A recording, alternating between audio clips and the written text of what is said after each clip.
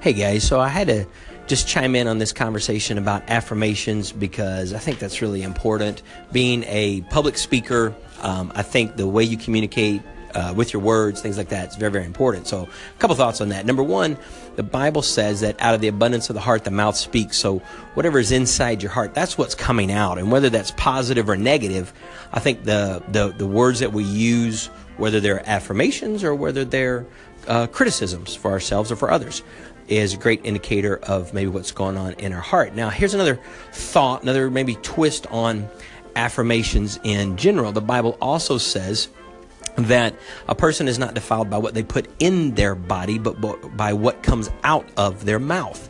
So, that's used in context of religious practice and things like that. It's not the things that we put inside that defile us, is the word that's used in the Bible, or have negative impact on us, but it's the words that come out.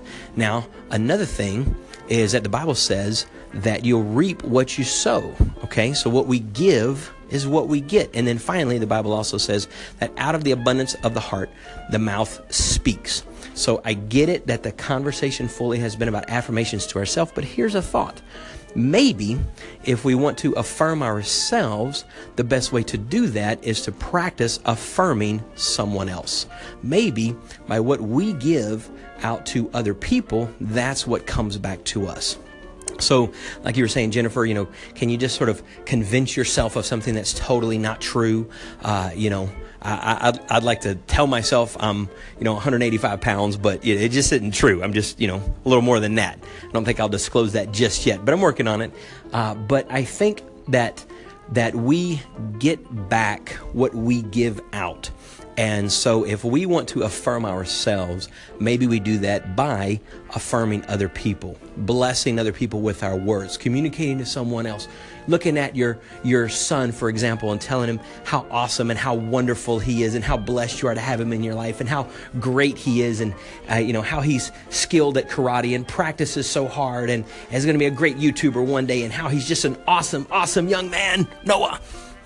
Maybe that's what gives us affirmation back into our own lives. So, just a thought. Hey, Debbie, it's Travis. Wow, that was a great just addition and commentary to this whole conversation. You said, isn't that a mind-blowing concept? And my mind is just blown because that is so true. It's not other people's job to love me or affirm me, but it is my job, I love how you put that, to love them and affirm them and respect them and give to them. And I love how you tied it into like the relationship between a husband and a wife. As a Christian, we are taught that marriage is not a contract, but that it's a covenant. And the difference being, in a contract, I'll do my part if you do your part. But in a covenant, being I'm going to do my part in this relationship whether you do your part or not. I'm going to love you whether you love me back or not. I'm going to respect you whether you respect me or not, because I'm going to keep my part of this covenant relationship no matter what. And I think that what you were bringing out totally kind of goes along with what I was saying, that we give what we get. If we want to be affirmed in ourselves, it does so much value to affirm other people. Because even when you speak kind to other people, even whether they're a family member, a friend, or even an enemy, the Bible says to bless those who curse you and pray for those who despitefully use you. I mean, that's a difficult thing. But when you see that your words impact other people in a positive way, that you can speak blessings over them, that you can speak life into them, and you see your life impact people that way, that gives you even a whole new sense of dignity, a whole new sense of self-respect, because now you're not a negative impact in somebody's life, you're a positive impact in somebody's life. You're blessing them, and that in turn blesses you. It gives back to you. It feeds your own soul. That's why I believe the Bible says the power of life and death is in the tongue. And it's not just the power of life and death that you have to impact other people. It's the power of life and death that you have of impacting your own life. The fact that you'll speak life over somebody else returns that life back to yourself. And then to add to that, as a Christian, I believe that my Creator, God, in the physical form of Jesus Christ, has spoken great things over me. So think about that for a minute. Whether you believe in God or not, let's just say for a minute that there is a God. Let's just say for a minute that he was manifested in the life of Jesus. And let's just say for a minute that all of that is true. That means that he gave his very life just for you. So if your creator, your father says, I love you so much, I'll give my whole life for you, what kind of value does that add into your own life? I mean, I'm a 44-year-old grown man. And anytime my earthly mother or father says to me, I'm proud of you, I love you, I appreciate you, that adds so much value into my life and affirms me. If my heavenly Father speaks those things over me, which I believe he does, then how much more does that add value into my own life? Now, I don't have to just affirm myself, because I know that my God has affirmed me. He has spoken good things over me, and therefore I have something good to speak over you and other people, and to bless you and to give to you. And as I give, it's returned back to me.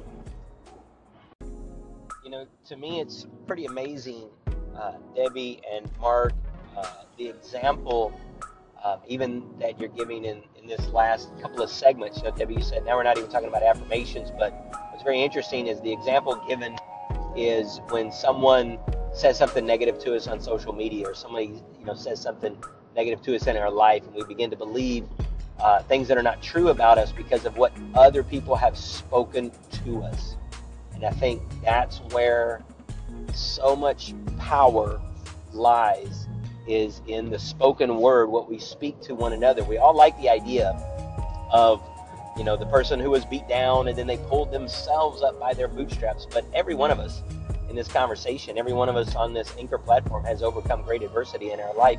And I bet you if you look back over it, there are things that you had to relearn and retrain your mind and change your self-talk and change how you believe about yourself. But I bet you in that process, there was somebody, was another person who saw more in you than you saw in yourself, who spoke good over you when you were not speaking good over yourself, who could point you in the right direction, who could help lift you up, help encourage you, help affirm you.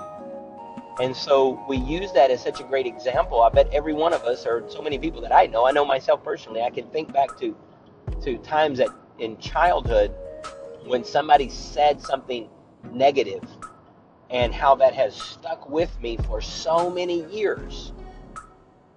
But it's challenging because sometimes we forget the things that people say over us that are positive. And so if we think about that in our own lives, I think that gives us an opportunity to think, man, when I needed somebody to speak positive to me, there was nobody there. Or I can think back of other times when I needed somebody to speak something positive over me, there was somebody there who did believe in me, who did speak positive over me. And we can turn that around to say, what is the potential impact that I can have in someone else's life? Not just that what they have spoken over me, what can I now speak over Debbie? What can I now speak over Mark? What can I now speak over Simon? What can I say to you that blesses you today, that encourages you today? Even if we track it all the way back to its origin, affirmations is not something from the 90s. It's something from, about 1,000 years BC. And back then it was called a blessing.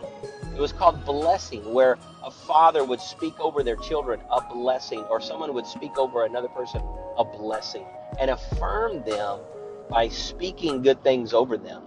And so I think it just comes back around to, what is the potential that I have to speak blessings into your life today? So you know what, guys? God bless you. At the end of all my segments, I always say God bless you. And I don't just say that as just a oh, well, that's how I want to end my segment. Jennifer always says, well, see you on the next segment. So I'm not just trying to make that a brand, but I truly want God to bless you and keep you and make his face shine upon you and show you goodness and show you kindness and show you mercy and show you compassion today. Because I know that there's power in the things that have been spoken over my life, and I know there's power in the things that I speak over your life. So I say, you know what? Affirm. But don't just affirm yourself, affirm each other, affirm other people. Look for opportunities today when you can catch somebody, you can catch their eye, make some eye contact and say, God bless you, or, best wishes for you, or I hope that you're well, or I hope that you prosper today, or I hope that you're healthy today, or you know what, you are healthy today and you are blessed today and you're good today. Look for ways to affirm one another because it's just good for them and it's good for you.